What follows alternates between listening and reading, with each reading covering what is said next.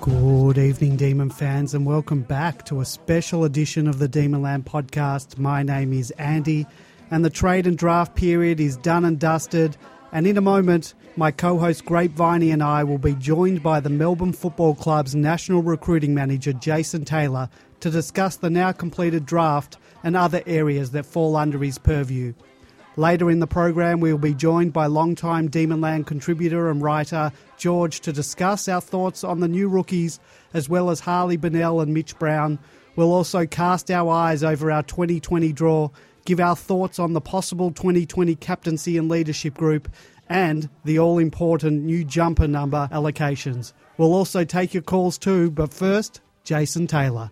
Our guest tonight is Melbourne Football Club's National Recruiting Manager, Jason Taylor, who has just completed his 7th draft for the Demons. Jason, thanks for giving up your time to join us on the Demonland podcast. A pleasure, Andrew. Jason, Luke Jackson at pick 3 was, at least in the eyes of some pundits, an unorthodox decision. It's unusual for Ruckman to go so high. Can you tell us a little bit more about him and why he was such a compelling choice for the club? Actually, Luke I was thinking about it the other day. He's the first player we interviewed this year back in February at home. So obviously, we had some, interest for a long period of time, and we're tracking his development over a 3-year period, albeit he hadn't played a lot of football. And the way he was able to improve over, say, a 25-game period, at his elite peer level, really, playing for Waffle Colts and then his state and an Australian game was quite significant. I've been on record,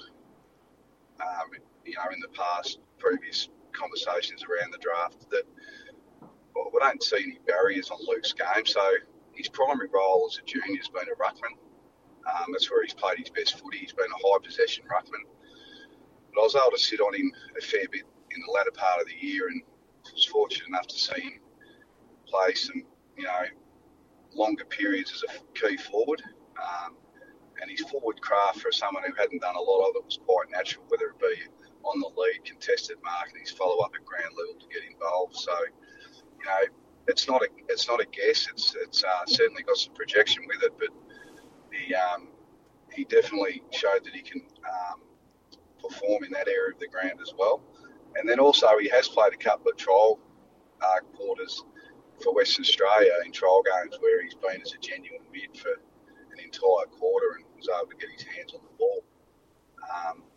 His improvement over the latter part of the year, post-Nationals, where he finished second in the Lark medal, was quite extraordinary, really, in all facets of the game. So we don't see it as a reach at all, and we see that he's got a lot of areas of his game that let's just see how it evolves. I'm rapt that we did get him. I wonder whether if Gold Coast didn't get their priority pick, would we have gone for Anderson? Yeah, I'm not really wanting to discuss our actual orders, but it's fair to say that we had Jackson right at the pointy end. Fair enough. So, we see, obviously, there's a lot of good players in that top 10 area, and they all bring their different talents. But we saw Luke as the best available player at that range, and so that's why we selected him. With our second selection, we went with Cozzy Pickett, fulfilling an obvious need for a small forward. Why did you rate him higher than some of the other draftees who were playing that role available at that pick, Waitman and others like him? Yeah, well, it's interesting. Like, I suppose I was a academy selected back when Cozzy played 16s. So, they had a real focus on that group then coming through, and like what I saw of him then, and also as a bottom age player, he's able to perform really well in finals. And whilst this year for him was a little bit indifferent, he was in an extraordinary amount of different programs. So his best football was off the back of a senior pre-season where he had real continuity in his training, and his performances in senior trial games, and then early on at reserve level, you really got to see what he did as a small forward, and throughout his nationals, and also with his school, he played a lot of footy on the wing and in the midfield. So I suppose that took away his goal source a little bit, but it still showed what he could produce in those areas of the ground. Cody Waitman's a player that I really liked as a bottom ager. Don't often pick the eyes out of players, but he did take my eye as a bottom ager, so we really like Cody Waitman as well. They're two different small forwards. They're slightly different, if you like. Yep. We think that the ground level play of Cozzy's speed and ability to put pressure on it, and his forward craft, his front and centre craft, really stood out. Whereas, Cody, whilst he has that, his main game is his aerial work. So at the end of the day, when you're picking that area of the draft, it's very close. So we just felt that Cozzy was a better fit for our forward half, and we rated him accordingly. And so I hope that answers that. Our third pick, pick 32 overall, was Western Australian Trent Rivers, who by all accounts was a bit of a slider. I understand he missed much of the pre-season with glandular fever and perhaps could have been even a first-round pick. Were you surprised that he was still available at 32, and whose role do you see him eventually taking over at the club? I don't think you can sit here and say we're surprised. We were thrilled. And I think that what happens on the night is that, it only takes one player to slide a little bit, and then,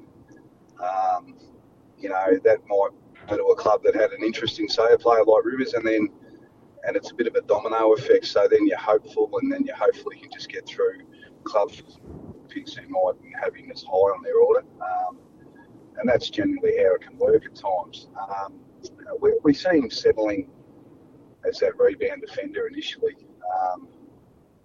with his ability to read the game and his kicking skills. But he has played, significant football in the midfield, where he's been, he's averaged 27 possessions and a goal a game at Watford Colts.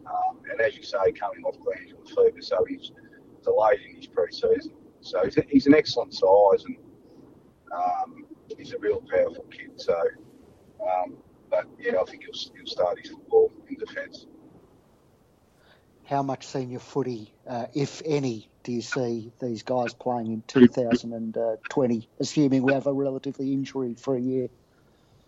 Yeah, that's right, and that's the hope that at the moment the boys are training well, and most are up and going and fit, and first year players typically really you don't want to be calling upon. We're a relatively young list anyway, so but I don't put any ceiling on any of these boys, and I know that they're competitive, and that competitiveness will drive them to strive to play as early as they can.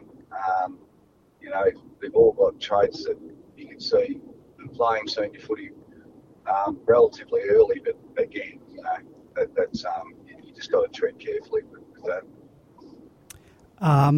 We brought in three interstate players. How much consideration do you guys give to them perhaps being a flight risk or the return home factor, a few years down the track? Yeah, obviously it's something that you do a lot of homework on and discuss, and it's a national competition, so we're charged with picking the best players that we see, and no matter where they come from. Some young men have greater challenges with that, and a lot of players move interstate because of the nature of the competition, and everyone misses home. It's just natural, but you do a lot of homework, whether it be through the player and the families, and their management and referees, and you get a good gauge on that. And if you were a little bit worried about that you might push a player back a fraction. Okay, we traded in two much needed wingmen in Tom Langdon and Adam Tomlinson into the team. It's an area where we've been lacking. How far in advance were you into these players, and when did we start exploring the possibility of a trade? Yeah, so Tim Land, who's taken over as list manager now that Todd Viney's departed. We've been tracking Ed Langdon since his draft year, and obviously Adam Tomlinson as well. And so it hasn't come overnight. It's been something that we've been looking at over a period of time. And I think that the way the year played out last year and our, without going over old ground, some of our injuries showed up a lack of run. So it became more apparent, more important, albeit it wasn't as, I suppose, glaring in 2018. It certainly became more glaring last year. So it has been something we've been looking to do, and it's just been an ability to manufacture it. Free agency with Tomlinson also allows you not to give up anything. We see Adam settling on the wing where he's played some of his best football, where he's just a real grinding runner. He's been thrown around a bit in recent years, so looking forward to seeing him settle down. There's a lot of excitement around Harley Bennell training with the club at the moment, starting this week. Have you been involved in that process, and what's the hope and expectation there? Can he play senior footy this year? Yeah, obviously, Tim Lamb and Josh have been heavily involved with that, and I was part of that process and met with Harley as well. But it's a real just let Harley settle in, and it's going to be a very, very gradual process, and a lot of water to go under the bridge before there's really any commitment can be made there. And we all know he's an exciting talent. So if it was to all the planets were to align and it was to work out, it would be great for the footy club. But it's just, I think everyone needs to just keep the powder dry a little bit on that one and let the process take course. We've just signed up delisted bomber Mitch Brown. He's just started training, I think, today for his first time on the track.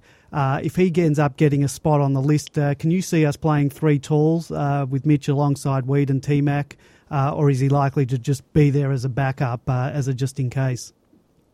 Well, he signed yesterday, Mitch, so that's official. He's had a good year last year, and he does provide a different type of forward craft to the other two. He's a good ground level player as well. He's got some good footy smarts. He can really run. There's no limitations on how that looks, but certainly we just thought it was a good opportunity to bring in a player who's a good character and he played some good football last year. We've made some huge strides filling gaps in the list. Do you feel we're still lacking in any areas, and how do you rate the depth of the list overall? Yeah, I was just looking through it last night. Look, I think it looks pretty settled, and it's one of those, when you're watching them train, so this time now as we speak, and then compared to last year, well, yeah, things look pretty good, I think, and the guys look really fit and healthy, and they're back to where they were. And I'm a positive person. I think it looks pretty good in most areas. You just got to keep searching and evolving as you go, and as football's played, things become more apparent. But we think we've got enough, tall depth in both ends of the ground, enough midfield depth, which we'll continue to look at. We've added to the outside run and our small forwards, like even Kay Chandler and Toby Bedford having really good pre-seasons. Charlie Spargo, until he just got a bit of a hiccup there, was as well. And they're all different types of forwards. We think that we're pretty well off in most areas, and now it's just about getting to work. And I think that was an attraction when you're looking at players like Pickett, Waitman, and the like, and particularly Keziah is that small forwards of that ilk, they just don't really come along too often. You know, over my career span doing it, there's been literally a handful, really. Jason, we were fortunate enough to have 2 first-round picks this year. How hard has your job been in the previous 2 years when we haven't had any first-round selections because of the Jake Lever and the Stephen May trades? Well, I think you just go about your business, because there's obviously with future trading and you just don't know what can happen. And part of your thinking when bringing in a selection, which we've been able to do on a few occasions, is get them in now. If you rate a group of players, just maybe get them in now and get them going 12 months in advance. And who knows what can open up next year. And, so you just got to be mindful of that. It's not a decision that's done willy-nilly and giving away a future first-round pick. But what we're able to do is give away a future first-round pick to get a future first-round pick in. And through that process also, we've been able to turn, which is effectively pick 97 back into 28, which then ends up 32 with academy bids. So it's been a really effective trade draft period from that sense. Aaron Hitchkey went down with an ACL injury in the pre-season and consequently didn't play a game. Tom Sparrow missed a large chunk of the year too with a knee injury. How are they tracking in their return? Yeah, they're going well. Aaron's still non-contact, but he's doing a lot of the training though. Like in that simulation, you might, if you're ever down a trainer, see him with a red hat, so he's non-contact there. And but he's going really well. He's a real strong runner, and he's got high for the IQ, so he just finds the ball, Aaron. Yep. So that's his strength. So they've been very impressed with him over the pre-season to date. Sometimes there's a silver lining out of an injury, and that's that you learn and grow, not only as a player but a person. And he's really settled in and having a good pre-season. And with Tom, I've been really pleased the way he's come back, and he's really strong and powerful and fit. And, I know that people at the club are excited by what Tom can produce, and he's training well, and been really impressed with his aerials work as well at training. Like he's had a real presence in the air and really cut balls off. So no, he's going well, and they've got some flexibility in their game, whether it's back or midfield. Again, they're just youngsters like James Jordan. He's come back good as well, and he's delayed 8, so he doesn't need games for this month. Yeah. We just had you breaking up a bit there, and you were talking about James Jordan. That was the next one I was going to ask you about. But also, if you can give us how's young Bradkey tracking this pre-season? Yeah, sorry guys, I'm actually just driving down the ride. We've got the camp there with the coach and Shannon Burns today, later today and tomorrow with the new players. But he's going well. He's put on a little bit of size. He's a real project player, Austin, and he's just learning his craft and learning the training standards of a elite AFL environment. And he's taking steps forward each session, really. I had a bit of a hiccup with the calf, so that's held him back a little bit. But other than that, he's making progress, but he's a long-term project. Jason, we're really grateful for your time. I've just got one last one for you. Presumably you're already working towards next year's draft.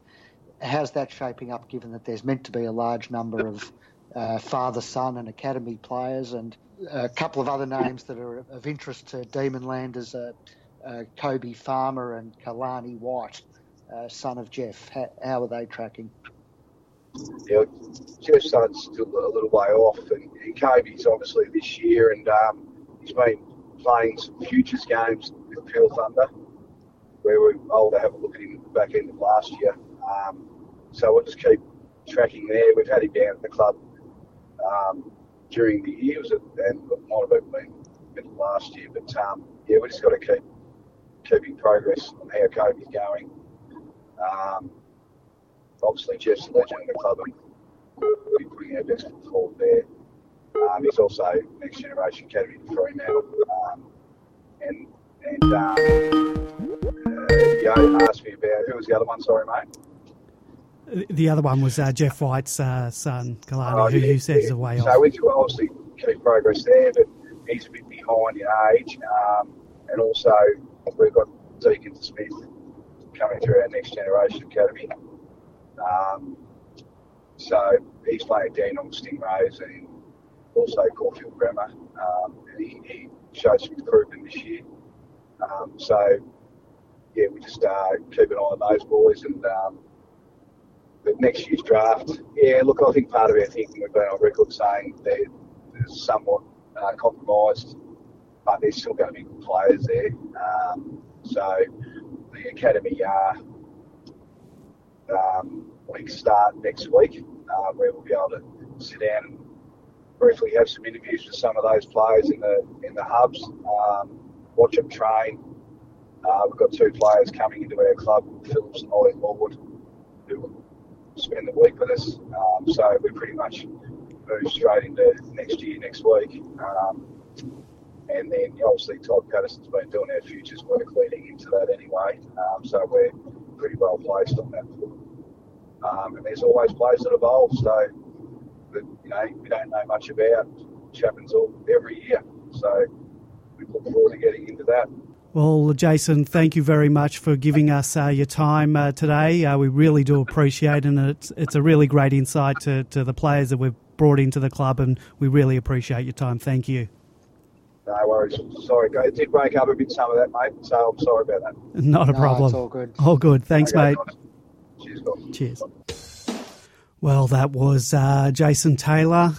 Always great speaking to Jason. You get a real good insight into the draft picks and the whole process. Grapeviney, it was a great interview. Yeah, very grateful to the club, firstly, for offering up Jason, and also very grateful to the Demonlanders for the many questions we got on the thread, some of which we managed to include in the interview. Of course, we couldn't go on forever and ever. We wish we could, so had to cut some of those down. But, great to hear from him, and hard not to be just a little bit excited, perhaps, about next year, I think. Yeah, it is very. I am very excited this time of year. Have you been drinking any bathwater? This time of the year is the best vintage of bathwater there is. I love this time of year, and another person who probably loves this time of year is our good friend George on the outer. George, good evening. How are you? Good evening, Andy, and good evening, Grapeviney. Good evening to all the Demonland aficionados. I don't know how you're going to last the next 78 days till a footy's kicked in anger, if you're getting so excited at this stage of the year.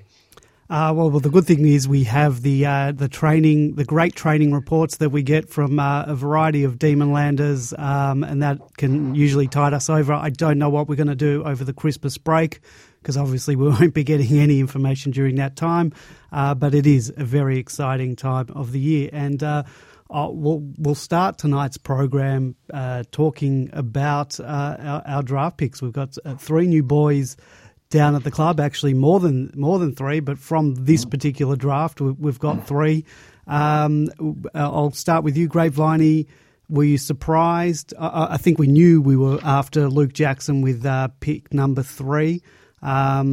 Is that the play? Is he the player that you wanted? I can't say I know too much about the draft, Andy. I read, what's online. We see the highlights.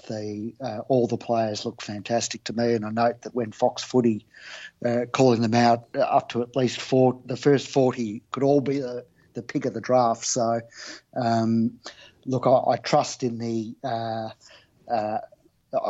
experts and what they've done, but I've got to say that from a logical point of view, the selections make good sense to me. So I'm excited about the 3 players we've selected. Yeah. George, I'll throw it to you. Are you happy with going for a ruckman? I know it's not the usual pick to pick a ruckman with such a high draft pick. It's usually reserved for the midfielders. What are your thoughts with our pick? I think it was interesting that from Jason's interview then when he said that they'd been tracking Jackson since February, I think it was. So this wasn't a last-minute sort of plunge or something that was being pushed by the media or even the people on Demonland. I think the advantage of Jackson is that he's versatile.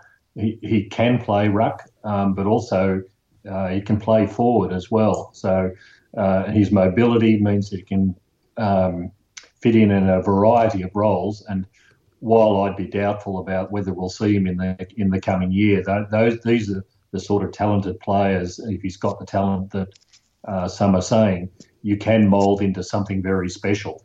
So in this case, yeah, you can. I think it was an excellent pick, well researched, fitted in nicely with what we wanted for the future, and we could get very excited about this kid if he comes as good as what is promised. Are you worried? I'll start with you, George. Are you worried about? We asked Jason about the go home factor. Is that a concern for you? It's a national competition, as he said, so players, and not every player that comes from interstate looks to go home. But we're coming off an experience with Jesse Hogan where every time his contract was up, Freo, West Coast are sniffing around. Do you think this is going to happen with a number 3 draft pick like Luke Jackson? Are we going to worry every time his contract is up for renewal? No, I think the current group of crop of players all know that it's a national competition in the first place. The big factor, I believe, that keeps players at their respective clubs is the club themselves. I think we've seen the dysfunction in Gold Coast, in particular, in the last couple of years. The players just want to get out of the place, and they'll go anywhere to get out of the place. As long as the culture is okay around the club, then the players do stick. It's not like 20 years ago or so, players were wanting to go home to mum, or they preferred the food in Western Australia or up in Queensland or whatever it might have been. They're now much more professional and much more prepared than they ever have been in the past. So, yes, it might be a risk, but yeah, he could just as easily be picked up by Collingwood as being picked up by West Coast into the future. Yeah. I mean, if you don't have a good club culture, you're not just at risk of losing your interstate players, you lose your local players too. So I don't think it's a big deal. And I think, yes, you're right about the constant speculation with Jesse, but that's really a test of supporters' nerves more than anything else, whether you can handle the constant references in the newspapers. And I think the Jesse situation is a bit unique, just given the particular circumstances that he had to face. I went down to... And he left at the end of the most successful season that we've had after sticking around through the tough years. So the Hogan example doesn't even really sort of bear that out. Yeah, I was just about to say before that, success as well helps keep players. But then again, that Jesse situation proved that theory completely wrong. So unless he had some foresight in what was going to happen in 2019, that doesn't hold true. But he re-signed once or twice, didn't he? Yep. Before going. Yeah. So, and they were the tough years when there wasn't necessarily a light at the end of the tunnel. So, yep. I went down to training the other day and I got to see the new boys in the flesh. And I can say Luke Jackson, he's not a skinny kid. He's not some skinny beanpole ruckman. He looks like he's ready-made. He could slot into the team easily. I don't think he'll be getting a game round 1, but you never know. But he'll play footy this year. I've got no doubt about it.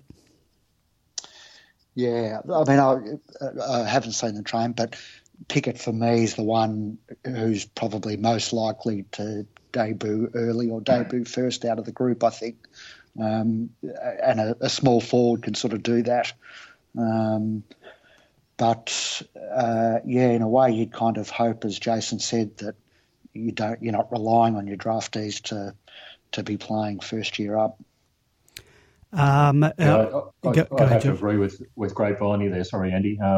I think Pickett's the most likely, simply because Pickett's the most likely to fill the gaping hole that we've got in the small forward area.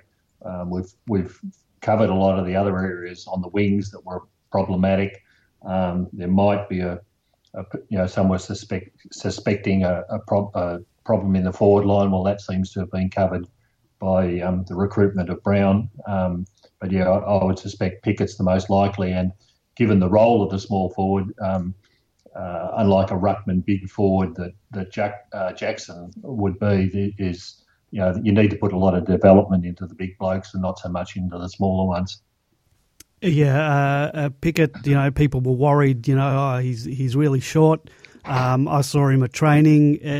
He's also not a skinny kid either. He's got a bit of size to him, and from some of the highlights I've seen, he's got a bit of mongrel to him as well. And that's what we're severely lacking. If he can find the goals and be able to tackle and provide some of that defensive pressure in the forward line, that's something we've severely sorely missed. That's huge, and if he can provide that for us, I think he'll be getting a game early on this year as well. Which is good for supporters. A little bit of X factor never goes astray, and we haven't had that sort of spark. So it'll be good to see it if he can light up the G. Yeah. Can I just say one other thing? It's great to see. I really like seeing those pictures of him on the G for the first time, standing there with his Nana, who was in tears on draft night, and it's particularly good, well, for me anyway, to see it with these Indigenous kids who, particularly the ones from remote communities, if footy doesn't work out for them, they don't have the same opportunities that a kid from Brighton Grammar does. So to see the passion and the emotion and the significance of it for the family is one of the aspects of draft night that I really enjoy. Yeah, that's true. The other boy we picked up is also doesn't look like a boy. Maybe he's got he's got a fresh young face, but he's a big boy too. And I think they quoted his height as 188. I think he might be a bit taller than that. I'm not sure, but he certainly didn't look dwarfed by the 198 to 200 centimetre Luke Jackson. He looked big next to him, and he's got a big pair of mitts, I must say, and not a small or light frame. And I really liked what Jason Taylor said about him, that he did play quite a bit in the midfield as well. Did he say he was averaging 27 disposals and a goal as a midfielder as well? There's a lot to like about that too. Yeah, they had me at a late kick, was all I needed to hear, and that's about the extent that I've heard. The rest of it sounds great. Yep. I think the danger with going down to training, Andy, is they all look big to me. Yeah, well, that's true. Me too. But then, no, I'm not just comparing them to myself. You are seeing them next to guys that have been in the system for a while and, big-bodied men. And to see 3 recruits come in and not be, these skinny kids, it's good to see. So, obviously we're going to have to wait and see what happens. They'll probably all start at Casey. I'm not sure. I don't know. Maybe we played Tom Sparrow round 1 last year, straight out of the draft. So you never know. Did you get to see his kicking at all at training, Rivers? A little bit. There was so much to see because I was focusing on the young kids. I was trying to have a look at. Rehab. I was looking to see who was in rehab. Harley Bennell made his first appearance with the club. We'll talk about him in a minute. And there was Mitch Brown too, who we'll also talk about. So there was a lot to sort of take in. And but I did see Pickett kick a few times, and he's got an absolutely sensational kick. Hit players lace out at times. So, I was very, very impressed with him. Does he look anything like his uncle? No, I think his uncle, by the time he came to the D's, was quite a big, solid fella. Not that Kasai's, he's not a skinny kid, as I mentioned, but I think Byron was quite beefy, and it was. Yep. Once he was playing for the D's, so not quite yet, but he'll be a good acquisition for us. I've got no doubt. I guess the fanfare at training the other day was, there was a heap of reporters down there, and they were all there to see one man. They were there to see Harley Burnell, who hasn't been picked up yet by the D's. He's been invited to train with us, and providing things go well, we'll probably list him as I don't know, George, do you know what the listing is, whether it's a Category B rookie or the like? I'm not sure whether there's a list space available for him or not. Yes, there is one list space, I believe. This is the supplementary player list, whatever they call it. Basically, and with the change in the rookie rules, you can basically play rookies from day one in any case. So as far as I'm aware, there's one spot to go there, and if he wants to show that he's good enough to do it, then it looks like he's been slated for that. But if he doesn't come up, I think we've still got, like we did with Marty Hoare and Dunkley last year, you can still bring players in at a later stage. So as I said, I was down at training, had a good look at him. He started off by just walking a lap. He then went over to the rehab group. He sort of did a few jogs. I would estimate about 50-metre jogs. He was sort of being timed on those jogs, and they really were jogs. It wasn't even really running. So he's not doing much in terms of running. I'm not sure what the schedule there is. I think I read somewhere that he won't be going into the full swing of things until February. I'm not sure. Did you guys read that article? There was something about him not starting until February proper. So there's a lot of water to go under the bridge with him in terms of, I wouldn't be expecting him to play for us for quite a while. If he does play, then it's not going to be until the latter half of the year. Yeah, it's interesting, Andy. I did a little bit of research on Dr. Google. Apparently he's had both plantaris muscles removed from his calf. There's a whole series of muscles down which make up what we call the calf, but it's apparently not an unusual sort of injury in that area.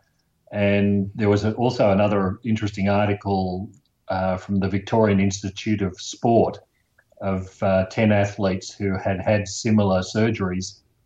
So it's not a great definitive group on which to draw on, but one of those athletes had the same surgery and 3 months later was actually competing in the Golden League athletics.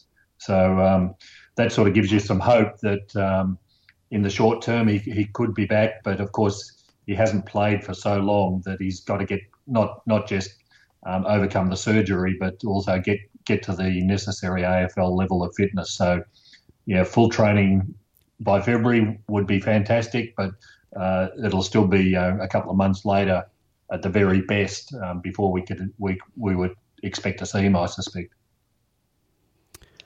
Yeah, I'm not factoring him into my equations or my best 22. I hope for the best, but yeah, not expecting too much out of this one. Yeah, I think even the pessimism I had, I think Jason perhaps added to it with the way he described it in the interview. I'd sort of give it maybe 5% chance of coming off, or 7.5% chance of coming off. Yeah, I wouldn't be putting him into your best 22s just yet, but if we can get him right, if he is over all those troubles, it's certainly an exciting prospect. And if it's not later this year, and if they can get him right, but it's not sort of this year, in terms of him not having the fitness base, then next year, look out. I'm excited by the prospect, but I'm not bringing out the balloons just yet.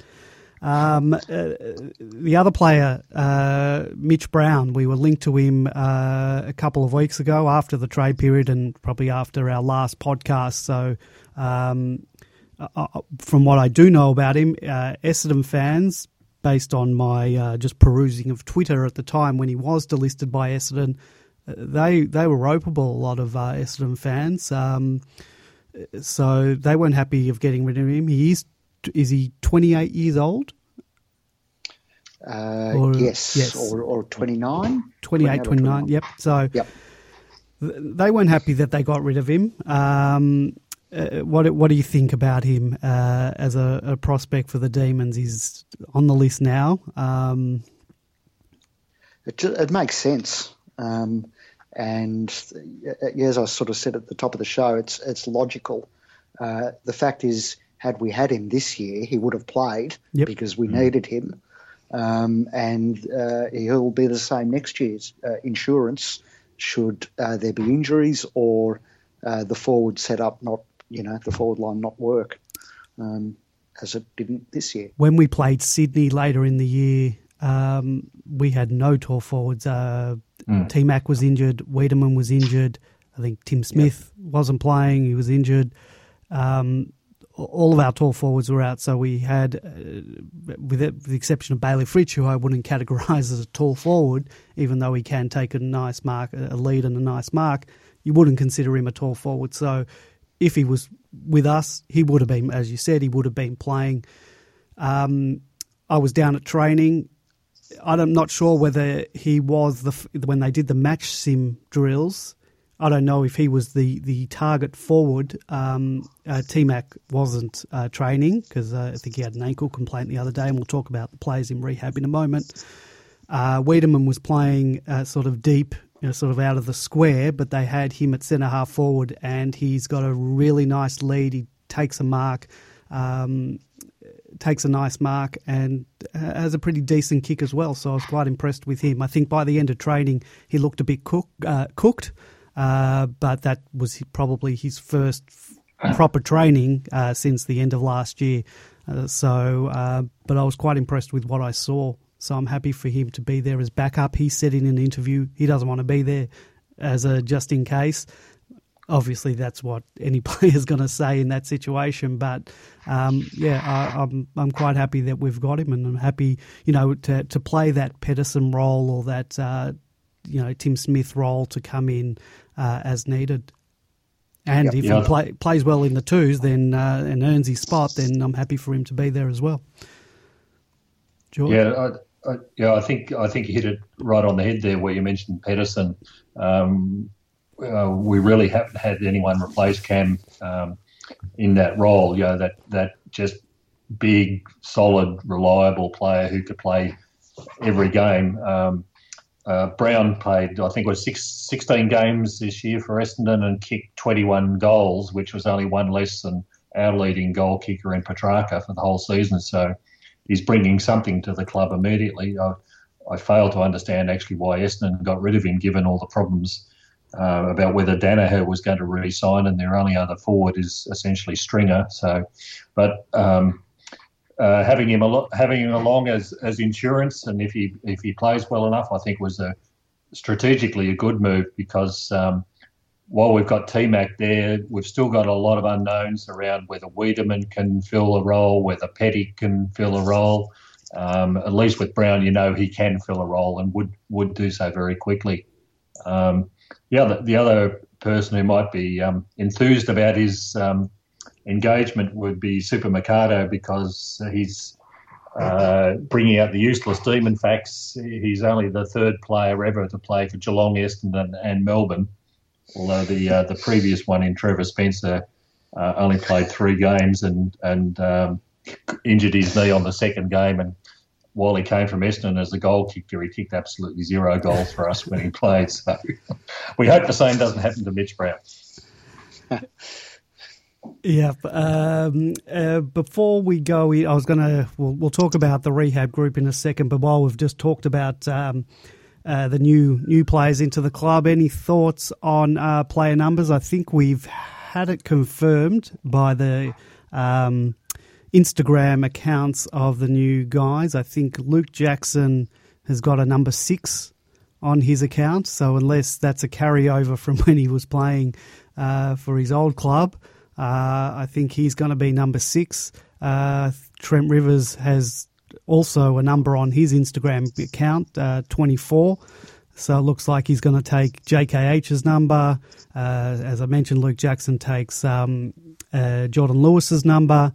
Now, at training, they weren't wearing those numbers. Luke Jackson was wearing 17 and Rivers was wearing 20. I have a feeling they were wearing those because they're just the jumpers of the previous inhabitants that fit them. And Pickett was wearing 36, which I like. So hopefully he does take that one. That'd be nice, really, wouldn't it? Any thoughts on a Benella Brown? What else? Which numbers are vacant? I guess 17's out there if it's not Luke Jackson. 15's available. 15. Oh, well, Langdon, I forgot Langdon and Tomlinson, I nearly joined their names together. Langdon is wearing 15 at training. Not sure if that's because he fits into Billy Stretcher's Guernsey or not. But he could be 15, and we haven't seen Tomlinson grace the field just yet. I think he was only eligible to start training last week or at the beginning of this week. But as we found out a few weeks ago, and we'll talk about the rehabbers now, he's going to have a delayed start to the pre-season with a calf complaint. So let's hope. I thought I read on Demonland that now that Misso is gone, we weren't going to have any injuries anymore. And you're telling me that already we've got injuries? Well, apparently he injured himself while running before he got to the club. So I don't know if we can blame Misso for that one. We can't blame the surface of Gosh's paddock on that one. But yes, so the rehab group, it's certainly not as large as it was last year. Anyone who went down to training, anyone who's read Demonland, anyone who's read anything about the injuries last year, we had a lot of post-season surgeries, and hence we had a lot of players not start till well after Christmas, and a lot of them weren't even contact well after Christmas as well. I like that it was confirmed by Jason Taylor that wearing the red hat at training does in fact mean no contact. There was a player the other day, Nitschke, was wearing the red hat, so he's in full training, but he has the red hat on, so no contact for him. Our rehabbers at the moment are Hannon, who I heard somewhere that he's got a groin complaint. Obviously, Bennell is in there. Tomlinson, who we mentioned with the calf complaint. Petty. Do either of you know what Petty's injury is, George? Nothing that I'm aware of, no. He was in the thing, and Baker as well is at the moment in the injury group. T-Mac had a complaint the other day. Apparently, someone mentioned he might have just rolled his ankle. That I think was on the Monday training. I was there Wednesday, and he came out. He did a couple of sprints on the boundary, and I think it was just sort of testing it out, but then he did leave the track. I'd say that's more precaution. They're just going to ease him back into it. Maybe his toes spread to his ankle. It could be the toe. I don't know. Related to the original injury. I'm not sure whether it was Sati who mentioned the ankle, but yeah, it could be the toe. We don't know. So the other one, and the concerning one for mine, Viney, has been wearing runners when he was even in the full training group instead of the boots. So there's obviously something going on with his foot. And then I think the last 2 trainings he's been in the rehab group. I saw him just riding the bike. He did a couple of runs, quite vigorous sprints around the boundary, and then was on the bike. So he's still obviously able to do some things and keep up that cardio work, but it's a concern that he's obviously they're deloading, doing that whole deloading thing. But I'd like to get a full pre-season under his belt, or pretty close to it. Yeah, Mitch Hannon and Oscar Baker are the other two in there that really would be wanting full pre-seasons too. Neither of them had a full pre-season last year. Hannon, I think, had the knee complaints and was sort of in and out of rehab with that, and then obviously we know that he didn't play much of the season with that. I don't know whether this is also the knee or it's something else, but it is concerning him and Baker, because Baker just can't get a good run at it. Didn't have a full pre-season last year, not going to have a full pre-season this year. He's got Langdon and Tomlinson in his positions coming into the team. Yeah, it's at the moment not looking good for him. Yep. And there's one guy that you forgot in all of that, I haven't. Andy, that's Mr. Vandenberg. I've got two guys, two that I'm not as worried about, because from all accounts Vandenberg has been sort of not necessarily being in the rehab group, but he's been doing other things, but more vigorously than, say, the rehab. Because when you go down to the rehab, they're really not doing such vigorous training. They're doing whatever they can do, whether it's jogging or. But he's been doing. But the concerning thing is that he's not doing the full match sims and all that. So there's a little concern there, but he's been doing a little bit more than he was doing last year, that's for sure. But there is one other guy that I'm really, really concerned about, and he, I think, appeared early on in the trainings but hasn't been cited of late, and that's Cade Kolodjasny. Is that a worry for you guys? I mean, he's had the concussion issues. I don't know what the issue is now, but not being. Well, we heard concussion in their neck, and then we sort of don't know what was going on. But he's another one that has not really factored into my thinking. And Vanders is a hope and a prayer rather than anything else, because he just hasn't played enough footy to warrant the trust that he can get his body right. So hope for the best. Yeah. Cade Kolodjasny sounds like a rerunner of the McCartan situation, isn't it? Just can't get on the track. When he does, something goes wrong. It's a sad situation. At the moment, we didn't have his services last year, so we won't miss him. But I hope Vandenberg gets on the track. Being desperate Melbourne supporters, you look at the previous games, you look at the 2018 finals, even the JLT games from last year. When you see Vandenberg on the ground, we look so much better aside. So missing him could be very critical. But we just got to keep the fingers crossed and hope that he doesn't become another one of those statistics, or another one of those maybe could have been players that we seem to have a long history of. Even the recent history players, Tim Smith, Corey Maynard, Vanders, Baker, who are still with the team, Joel Smith, and Joel Smith was training with the full group, so that's good to see. Hopefully he can get a pre-season under his belt, but he's also been one of those players in and out of the team. We've had a lot of those players, so we just need a bit of luck with some of those guys. Because I did forget to mention, if you would like to join us on the show tonight, you can do that two ways. You can jump in our chat room at demonland.com/podcast, write something, say something, comment, we'll read it out if we can. Or if you want to join us and give us a call, 039016 3666. That's 039016 3666, or Skype us at Demonland31. We love hearing from Demonlanders and listeners of the program. So if you've got something you want to say about any of the draft picks, or you've been down to training, you want to give your thoughts, please give us a call. Boys, did you see on the latest training thread on Demonland, there was a lot of talk about the some of the balls that they've been using at training. They've been the Sharon Precision balls. I don't know if it was invented by Mark Williams or not, but they're the normal Sherrins, but they've got a line down the middle and a dot on the ends of them.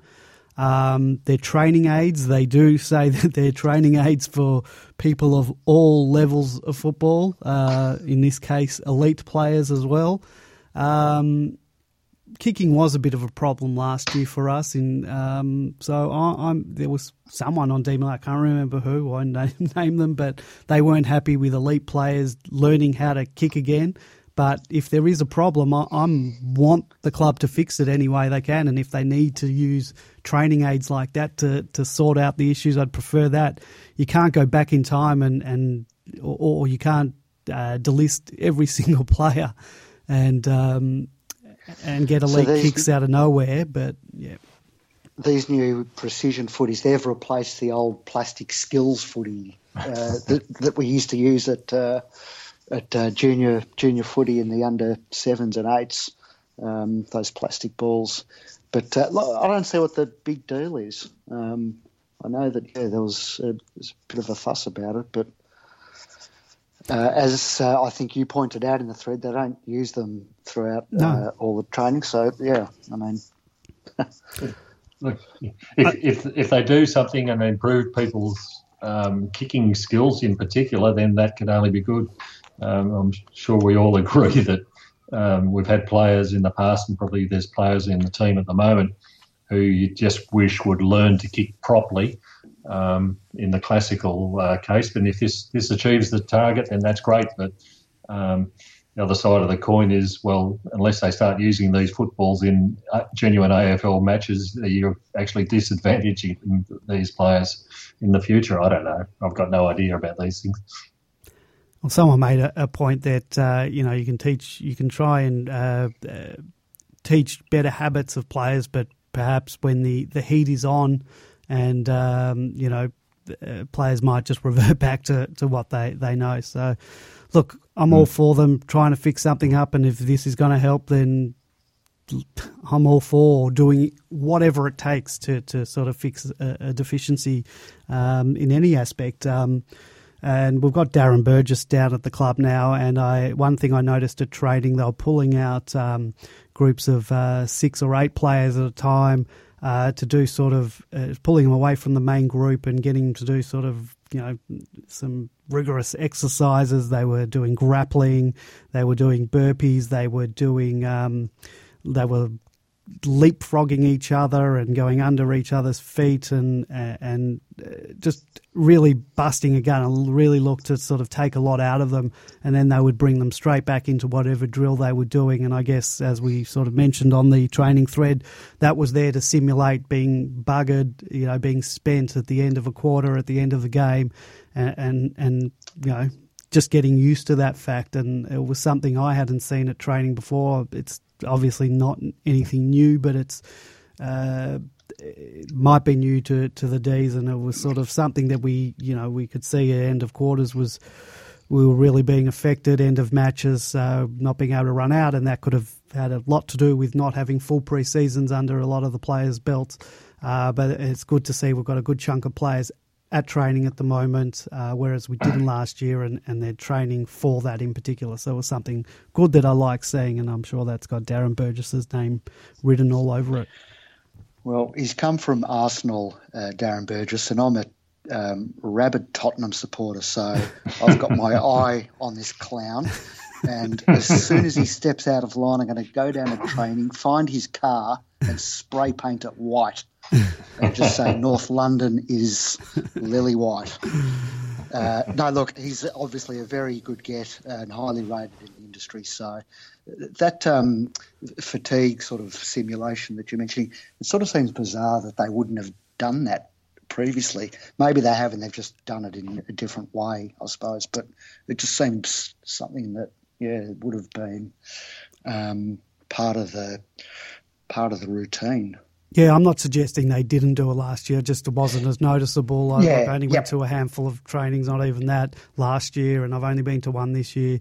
But from all reports I've read, I can't remember even reading reports about that when from our regular track watchers last year. But I'm sure they do something similar. Done in different ways, yeah.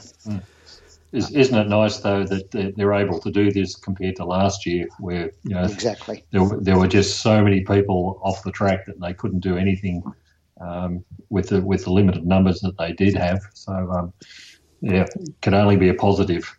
So some of the stats that were thrown out last year about how many players at some sessions was just frightening, and you can see why we had the year we had, and it's not the only excuse, but this year it's definitely not the case. The rehab group is tiny in comparison.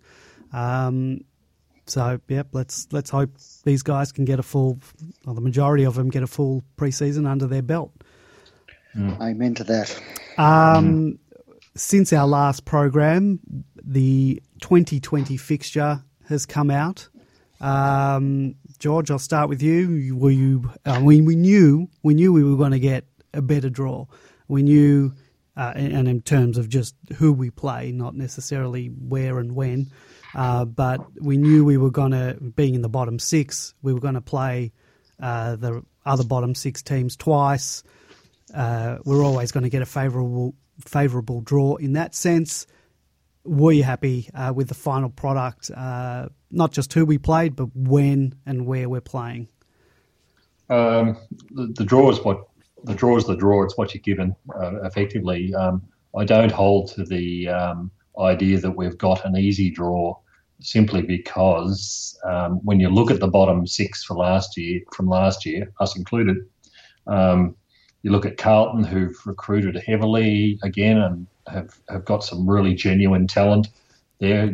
I can't see them staying down the bottom. They won 6 out of their last 11 games, so they won more games than us in total, and they missed out against the Bulldogs and I can't remember who else by 5 points and 3 points. So they could have easily had eight wins last year. St Kilda have gone berserk and have recruited just about everybody who can breathe. Their first draft pick, I think, was in the 50s. So obviously the word down there is don't worry about the future. We want to do something this year. Who else we got? Sydney. I don't think Sydney are ever easy beats.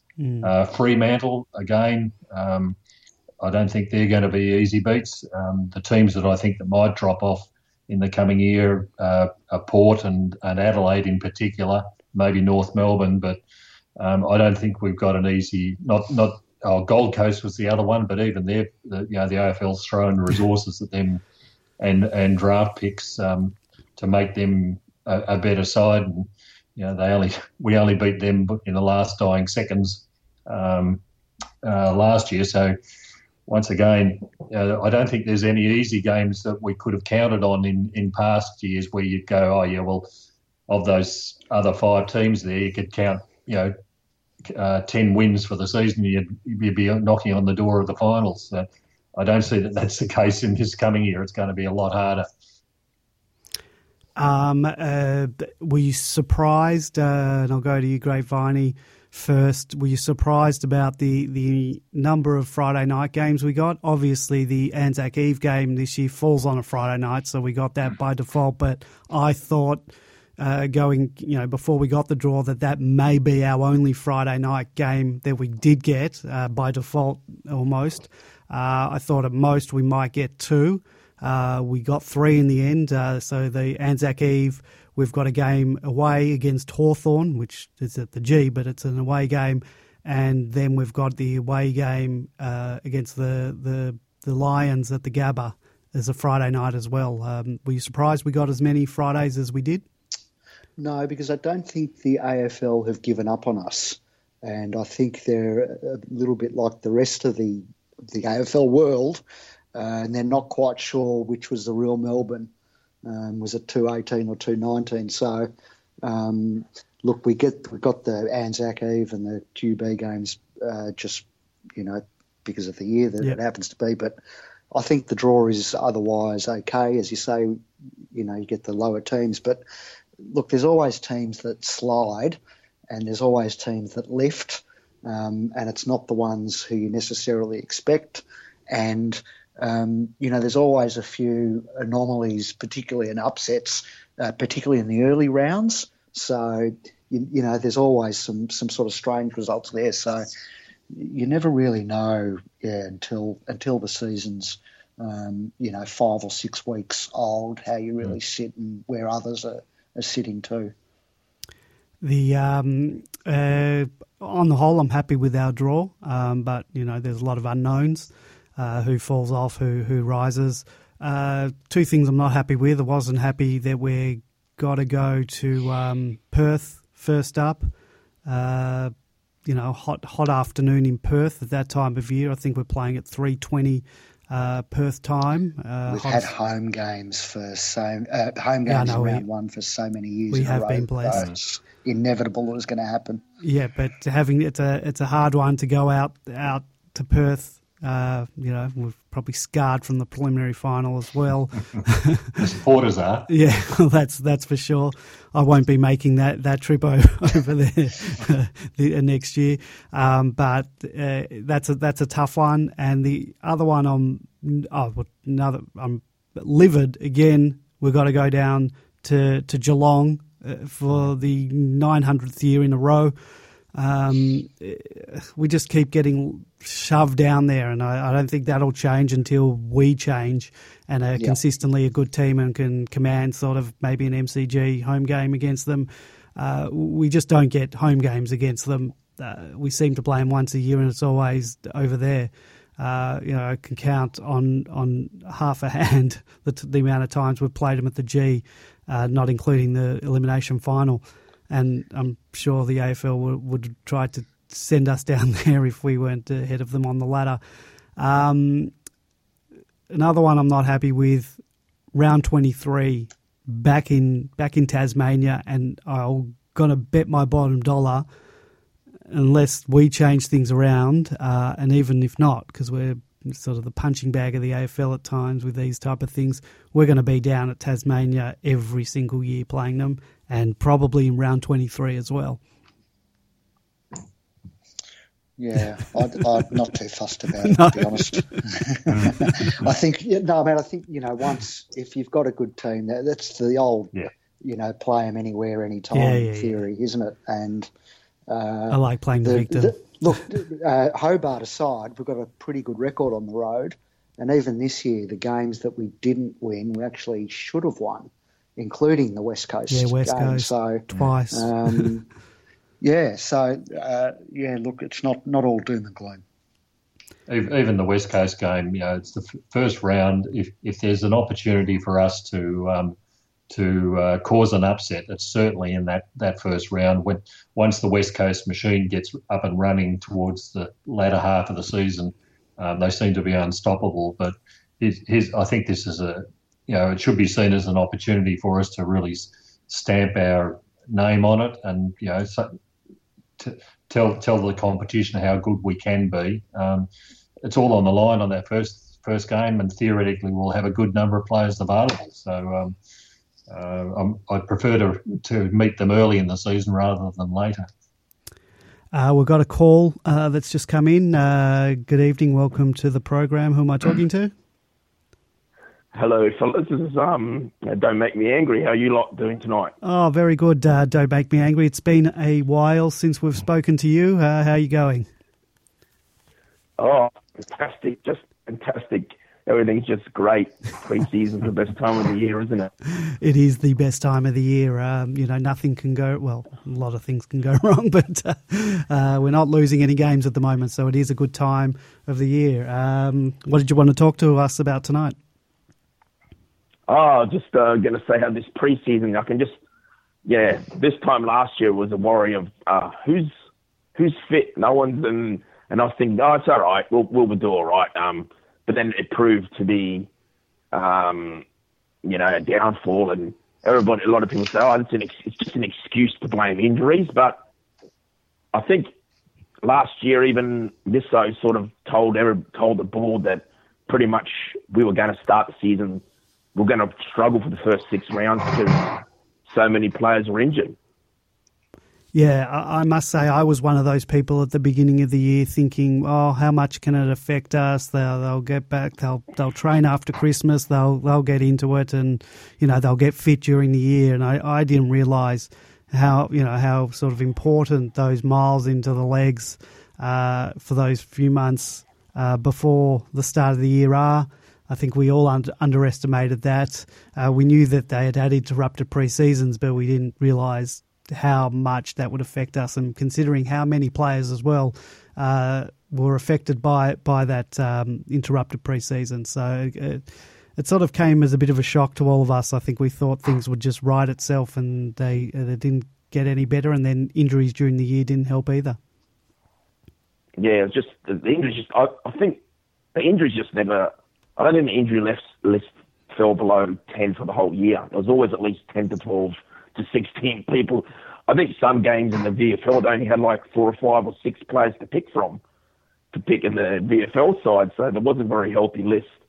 But I think this year was the year that we just had to have the recession that the Demons just had to have, and like every great era starts with a really poor year. Richmond in 2016, even Hawthorn after they won, the premiership in 2008, they had a couple of lean years, and then they had their dynasty. So just hoping that history repeats itself again and again. So, and so I reckon we're just pumped, and everything sounds positive. And I think Petrarca is just going to have a dusty sort of a year, and Gus is going to come back the way he was the previous year when he came third in the Brownlow.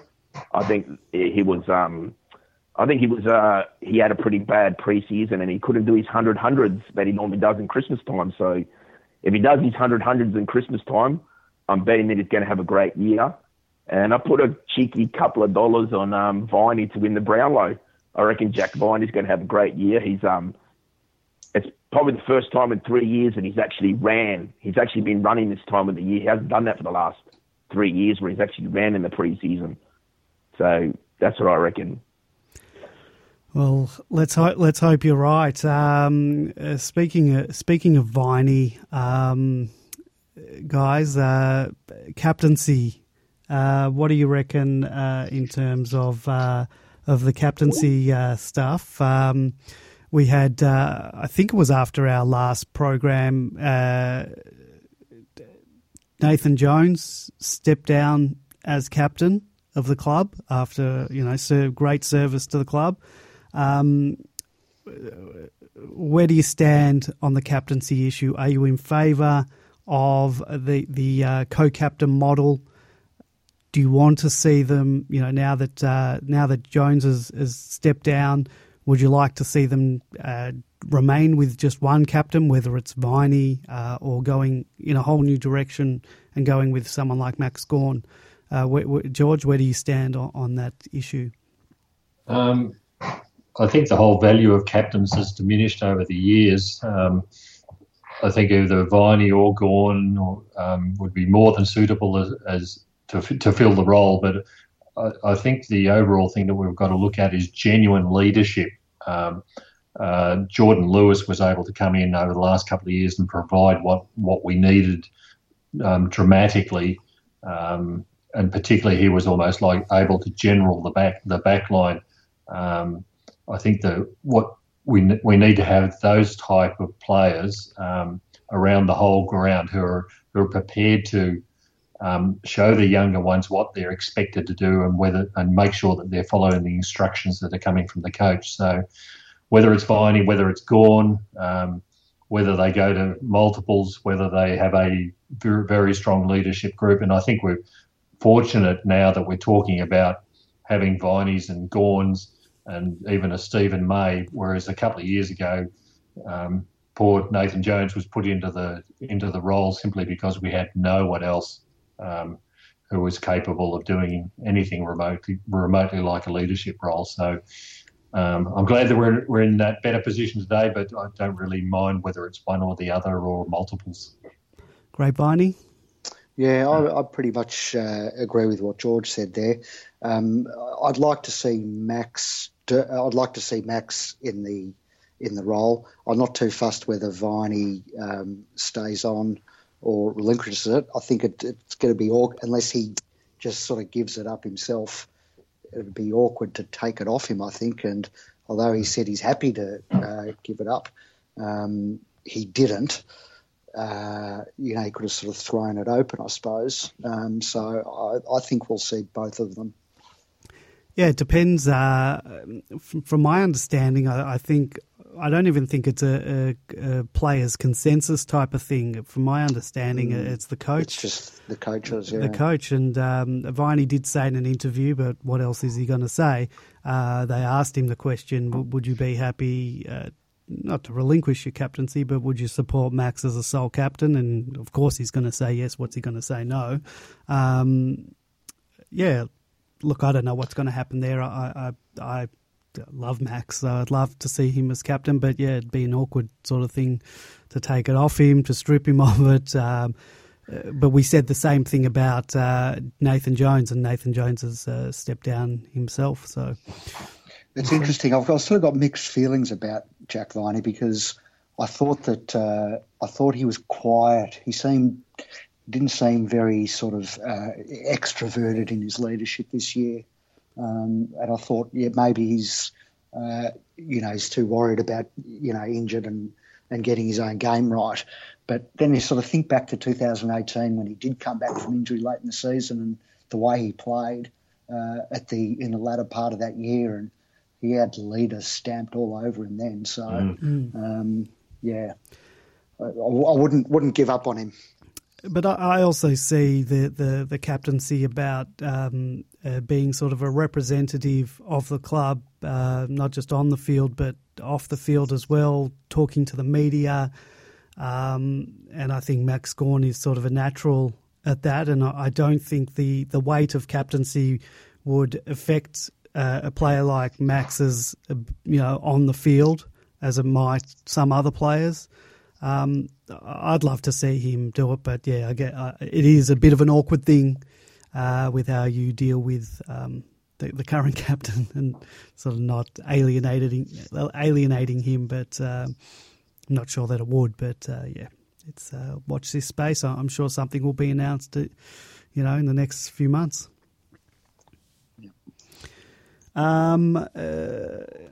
Anything else, boys, before we wrap things up? Anything else that's been happening on Demonland that you want to bring up before we shut things down? Shut down Demonland for the summer. Well, just a shout out to all our training reporters because the quality of the reporting is as good as it's ever been. So it's really good stuff.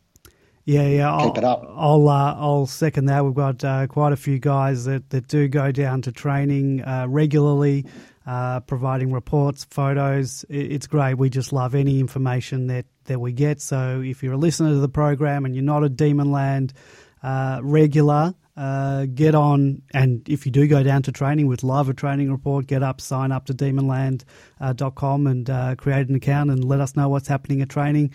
The majority of people that use the site just use it to read the site. So if you are a listener of the show, you aren't on Demonland, get on Demonland Monday, Wednesday, Fridays. We've got some great training report threads where you get all the information. And it's just a fantastic resource for the majority of us that are desk-bound and can't get down to training and just want any information. And it's a fantastic resource. I don't mind plugging my own site for that for that bit of a service that we provide supporters. You guys we should be giving you a bit of a shout out to you as well, Andy. I mean, the whole Demonland site and everything that it does. Arranging. Things like interviews with the recruiting manager.